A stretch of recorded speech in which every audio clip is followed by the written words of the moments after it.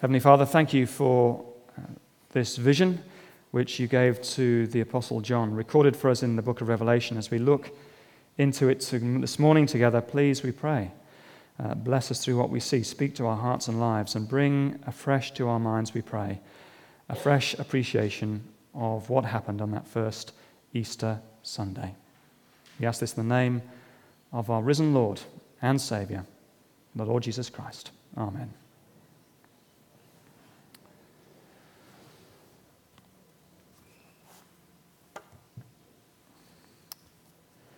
Talking and thinking about death is not easy for any of us. You will feel that, especially if you've recently lost a loved one. My mother still finds Saturdays really hard. It was on a Saturday morning that she came back from the shops to find my father lying dead on the floor of his study, aged 62. And that was 15 years ago. Death is not an easy subject to broach, and it's one reason why it's a taboo subject in our society. It's the elephant in the room, which we pretend isn't there. So why draw attention to it? Well, because it is so important to get ready for it. Now then, imagine that you got fed up with life in Australia and decided to emigrate for good to the UK. Now then, I know it's hard to imagine, but just go along with the thought experiment for a moment. When would you make the preparations for it? Would you leave it until the departure date? Of course not. You prepare. And so, we would do well to make preparations for the departure date of our departure from this life. The other day, I discovered the website which is called the Online Death Clock. Maybe when you've got a board and spare moments, you can have a look. What you do is basically you enter your basic data, your date of birth, your BMI, whether you are a smoker or a non-smoker, and it will calculate for you the amount of time you have left. Well, I couldn't resist. I put in my data, and I found out that according to the Online Death Clock, I am due to die on Tuesday the 25th of January, 2039. Well, there you have it. And that's only 274 months away, which doesn't sound that long. However, if my lifespan matches that of my father, who died age 62, then I can halve that to only 132 months remaining. And there are days when even that seems optimistic. Sooner or later, that day is going to come for each of us. Death is the ultimate statistic, of course. It doesn't matter if you're a famous book best-selling author or a nobody. 1 out of 1 people die.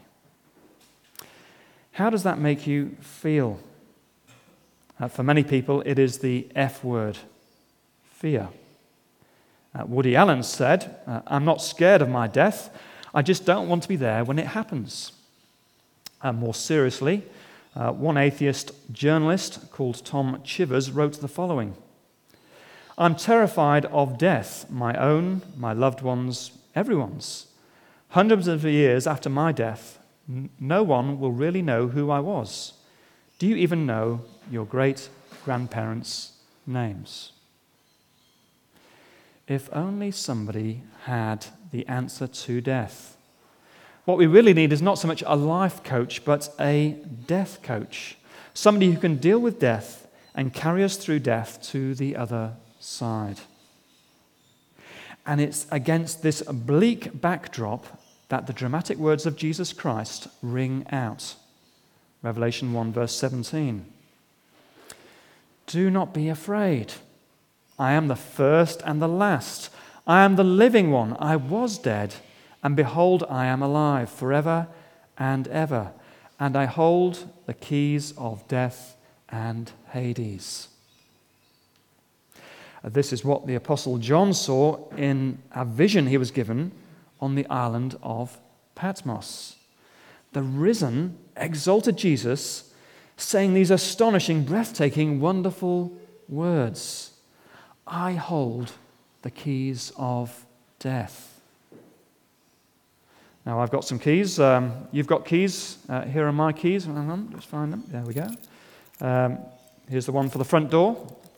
Here's the one for the car. Here's the one for my chocolate snack box. We all have keys, don't we?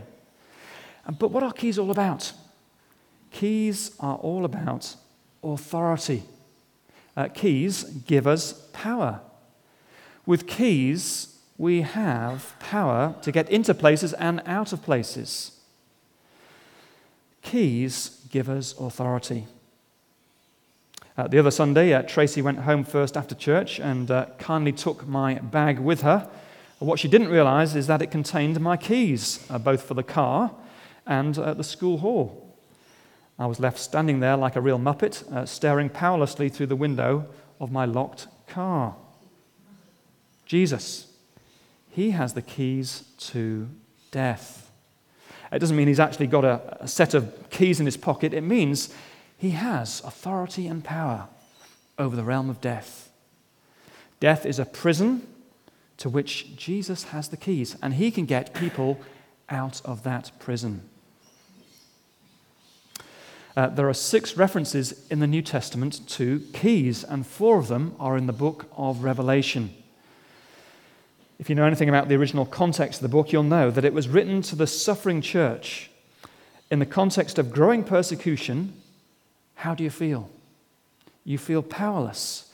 You feel that you are at the mercy of the powerful, and that would have been how that early first century church was feeling. But the message of Revelation would have been a real encouragement to them and to us, because the message of Revelation reminds God's people who is ultimately in control. Back in the first century when John was writing, there were plenty of tyrants around. Tyrants who thought that they had absolute power. They thought they had the power of life and death, power to give the thumbs up or the thumbs down. But the reality is, of course, killing people, that's the easy bit. Anyone can do that. The real power is setting people from death once they have died. And no emperor claimed to be able to pull that one off. And yet Jesus says, I have the keys of death. The keys of death and Hades. Hades is referred to in the Old Testament as Sheol. It's the place of the departed spirits. It's sometimes just translated the grave. Jesus has the keys of death and over the grave. So why should we bother with Jesus? Why should we trust him? Why should we follow him? Well, here's one huge reason. He has the keys of death, and nobody else has those keys. He is the only one and the only key holder to that place. If we lose our keys, we either call up the wife and say, please can you bring the spare set round, please, or we go and get the spare set ourselves. But when it comes to death, there is just one set of keys in the whole universe, and you can't get copies of them made. And these keys are in the possession of Jesus Christ.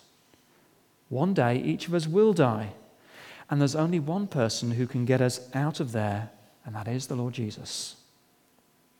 Sometimes people think that they can get out of almost any situation. Those with the gift of the gab think they'll talk their way out. Those who are sexually cluey think that they can devise some way out. And yet death is a maximum security prison. There is no way out apart from through Jesus.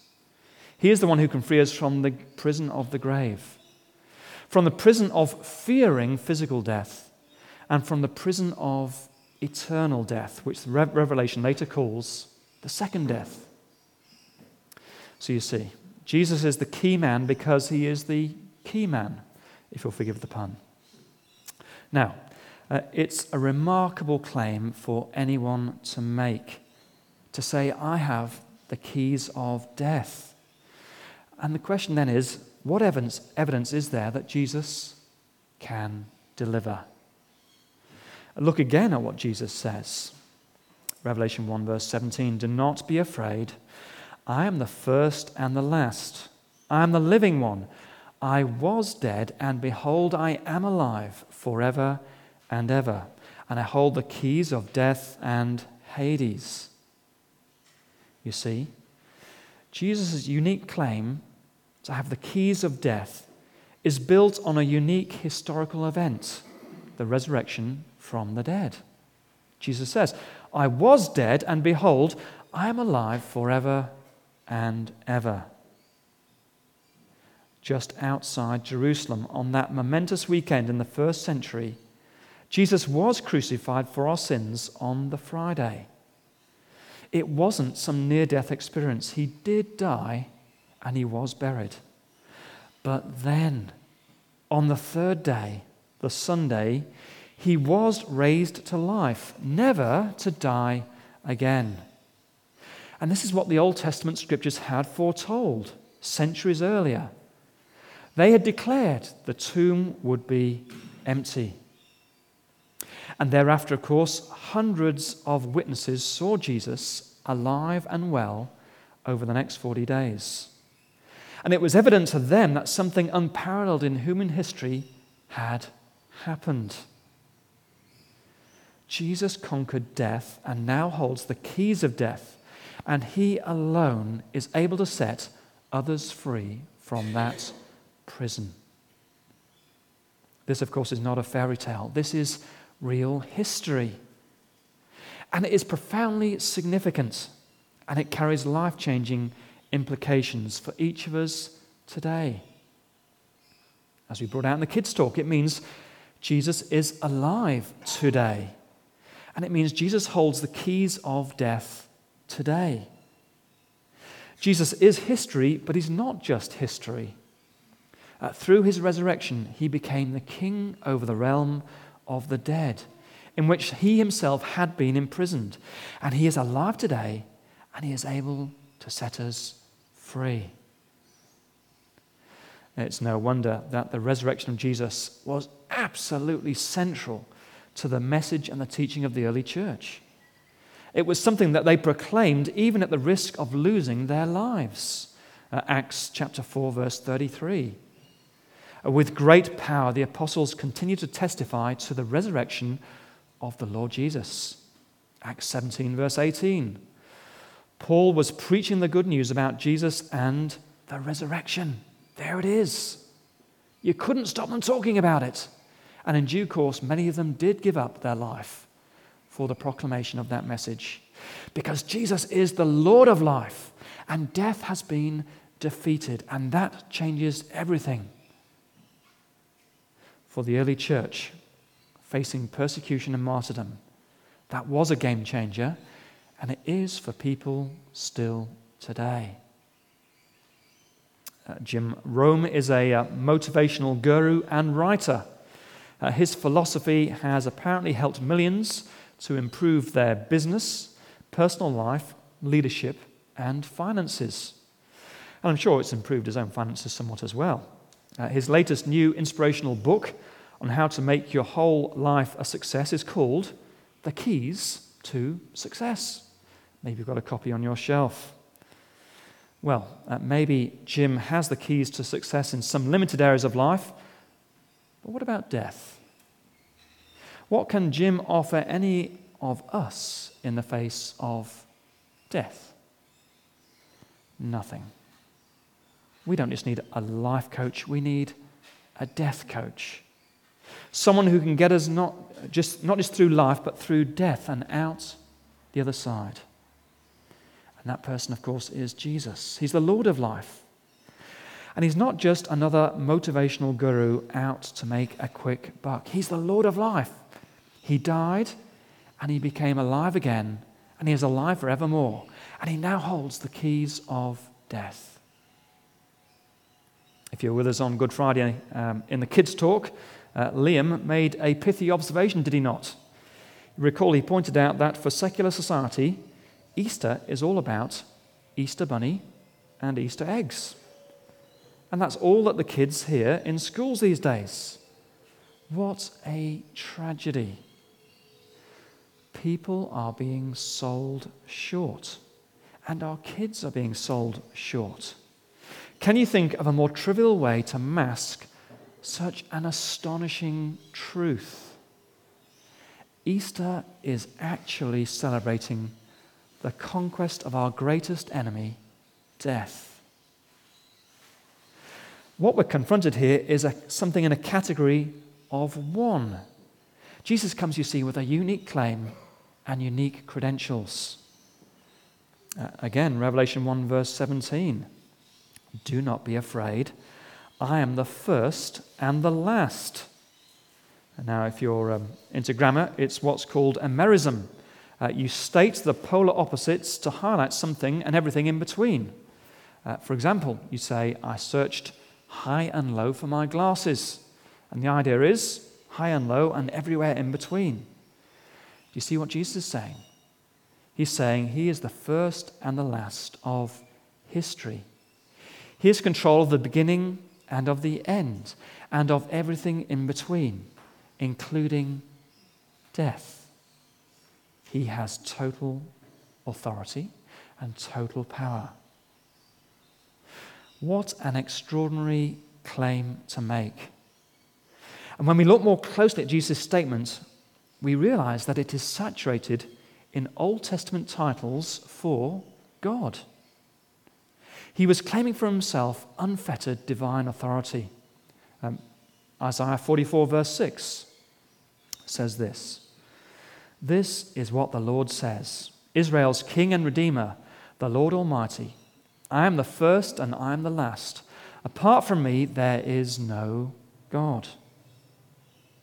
In Revelation, Jesus said, I am the living one. I am alive forever and ever. The living one was another description of God. Psalm 42, verse 2. My soul thirsts for God, for the living God. And alive forever and ever, that was God language as well. Daniel 4, verse 34, King Nebuchadnezzar says, Then I praised the Most High.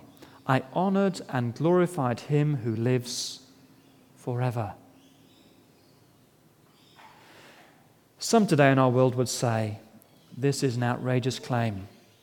How can this poor carpenter from Nazareth, executed as a common criminal, dare to claim for himself titles that belong to the Creator God alone? But his credentials speak for themselves. I was dead, and behold, I am alive forever and ever. It is rooted in that historical event. He's the Lord of life. Where does that leave us today? How does Jesus begin? At verse 17, he says this, Do not be afraid. Do not be afraid. Fear not. You see, at one level, he's telling John not to be afraid because he's just been given a pretty terrifying vision of Jesus in verses 12 to 16, as we read. The risen, exalted Jesus in all his glory and power has left John flat on his face. He's terrified. So Jesus says to him, Don't be afraid. 1 verse 17 again. When I saw him, I fell at his feet as though dead. Then he placed his right hand on me and said, Do not be afraid. I am the first and the last. But it doesn't just stop there.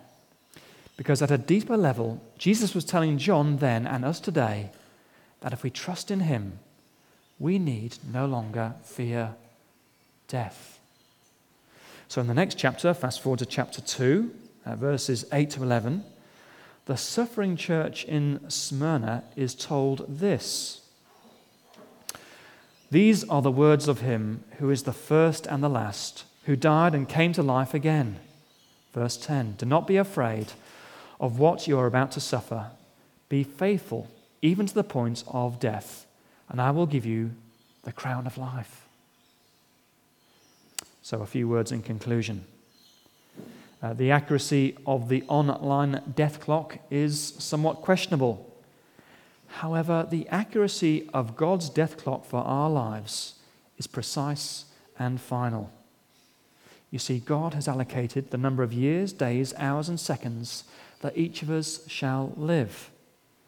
And God has also provided the means by which we can be ready, we can be prepared for that final day, the Lord Jesus. The world has no answers to this problem of death. And hence it is the elephant in the room. It's the subject to be avoided. But in the church, death is not a taboo subject. It's something we can discuss openly. And the gospel provides the answer to the problem of death. Jesus is the victor over the grave. 1 Corinthians 15 verse 55 says this, "Where, O death, is your victory? Where, O death, is your sting?" Therefore, the gospel, it's a powerful message to share with others this Easter time. And it's also a great message to receive ourselves if we haven't yet done so. And if these claims of Jesus are new to you, they are worth a closer look. Are you prepared for your death? Are you afraid of death? Jesus says, "Do not be afraid. I am the first and the last. I am the living one. I was dead, and behold, I am alive forever and ever, and I hold the keys of death and Hades." Jesus says, "Trust me, and I'll set you free. Free from the fear of the first death of the grave, and free from the second death of eternal judgment." Shall we pray?